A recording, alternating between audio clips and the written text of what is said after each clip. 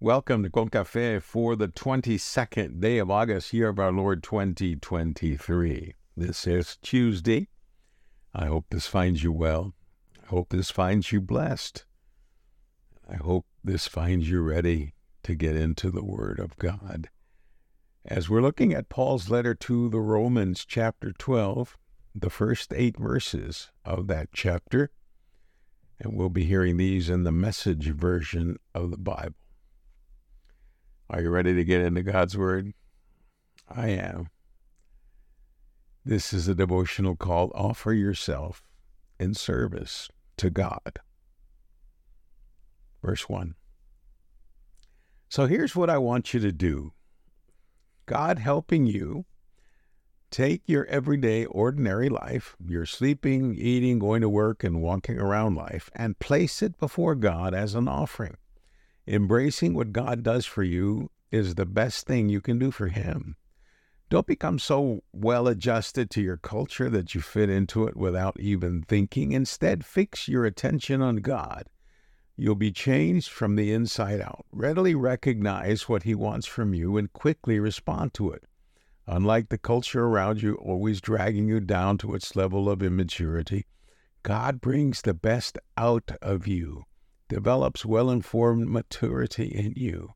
I'm speaking to you out of deep gratitude for all God has given me, and especially as I have responsibilities in relation to you. Living then as every one of you does in pure grace, it's important that you not misinterpret yourselves as people who are bringing this goodness to God. No, God brings it all to you.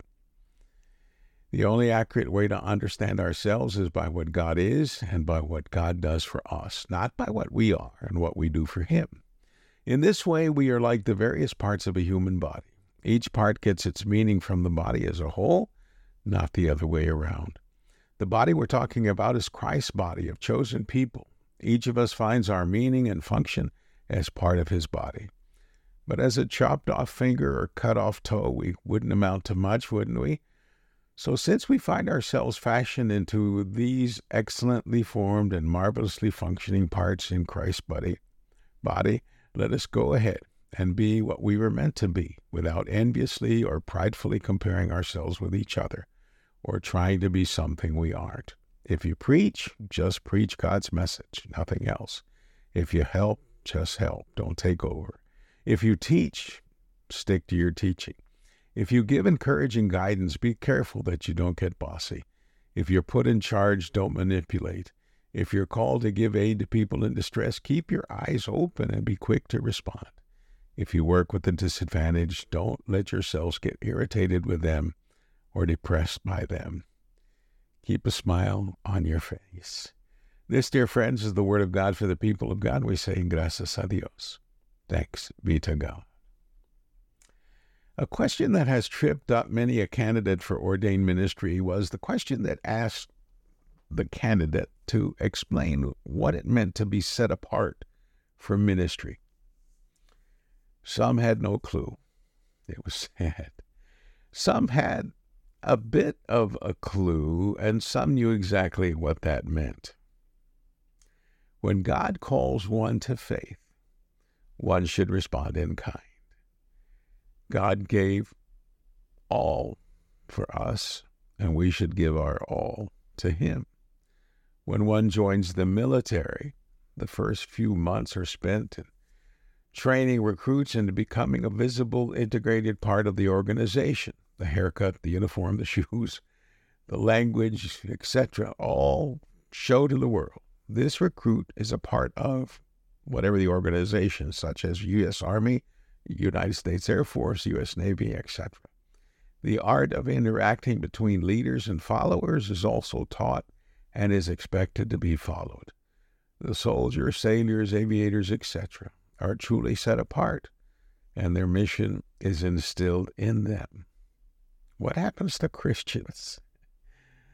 I guess that's why the Apostle Paul wrote this passage. Now, Paul knew all about Roman soldiers, especially how they dressed. That's why he wrote about the full armor of God. But he understood the discipline and the training that went behind being a Roman soldier, and also about being a born-again Christian. And so his instructions come from a disciplined man of structure. He lays out his plan for new believers by saying, turn your everyday ordinary life, and he includes all aspects of life, sleeping, eating, going to work, and even our walking around life, and present it to God as an offering. Here you go, God, this is my life. And couple your offering to God with a grateful heart for all that God has done for you. Paul knows that we should focus on God. This will bring about a complete change from the inside out if we are receptive to God. No longer will be dragged down by the culture or society. Instead, we will be lifted up above immaturity, and God will bring out the best in us, and that includes a level of maturity. Ours is a call to be lived in grace, knowing and sharing that it is God who brings this out in us.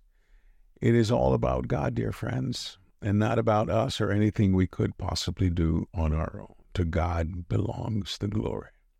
Now, Paul further states and believes that in our service to God, as he may direct, we become like an integral part of God's body. We, as individual parts of the same body, as we are led, have unique but vital roles to play in serving God. But our meaning and identity comes from the belonging to the body, and I'm quoting here, as a whole, not the other way around. And this, Paul says, is the body of Christ. We further find our meaning and function as being a part of the body. Now, Paul says for us to be who we were made to be, without stooping down to worrying about pride or envy or comparing ourselves and our work to others and their work. All should work for the good of God and God's people. Paul stresses that if we are called to preach, we should preach the message of God, nothing else. If we've been called to help, we should help without trying to take over, be in charge.